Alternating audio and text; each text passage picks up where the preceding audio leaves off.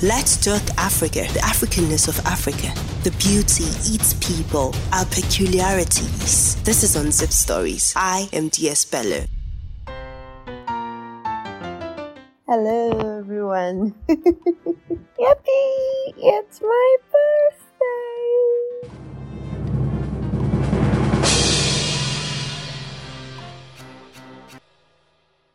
Hi everyone, welcome to Unzipped Stories, where we come every single time to listen, learn, grow, and most importantly, get inspired.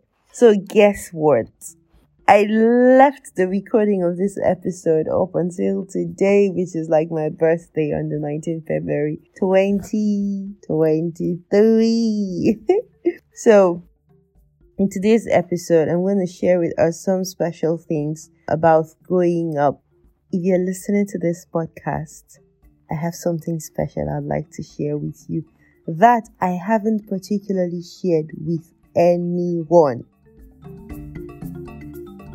A lot of people think I am an old woman. So when I say guess my age, I've got people say 25, others 26, others 32.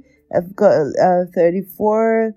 But honestly, I am under 30. It shocked you. Okay, so this year I turn. Alright, so it's alright to welcome me to the third floor of life. This year I get to reach the third decade. You know, reflecting on everything, I look back and I say, look how far we've come.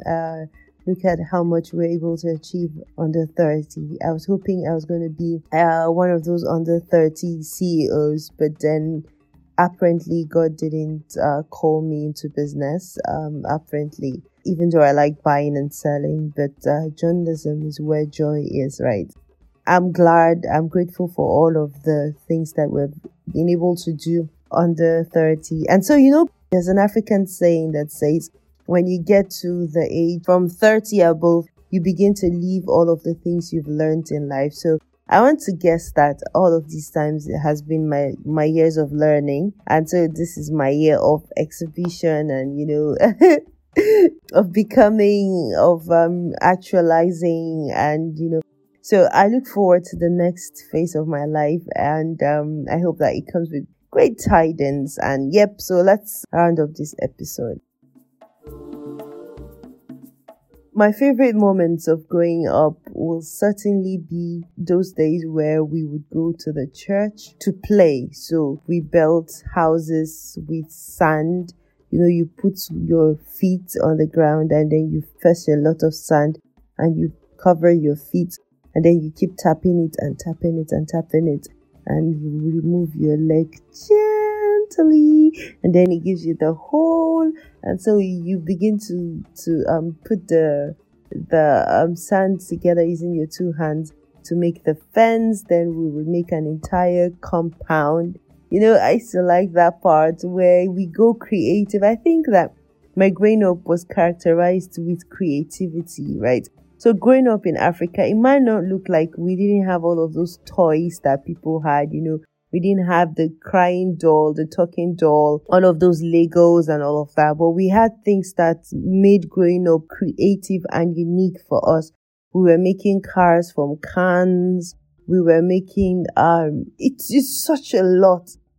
Growing up for me, I think I had an amazing growing up. And I think that my creativity today is hinged a lot on my days of growing up because my mom never said no. Not like she never said no, but before she ever says no, she usually would wait and see if it's beneficial for the child. If it is, she would allow you and set some boundaries. If it's not useful, she would let you know why she thinks it's not useful and then you take the decision.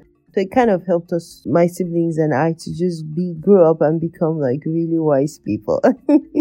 So yeah, another aspect of growing up is because I grew up with my grandma. So my grandma was in the house, and my grandma was my best friend, and then she taught me a lot of wisdom because at some point I'd have to go speak with her and, you know, report everyone to her and sometimes report her to her, you know. But the power of having extended family around you just has a way of giving you so much wisdom.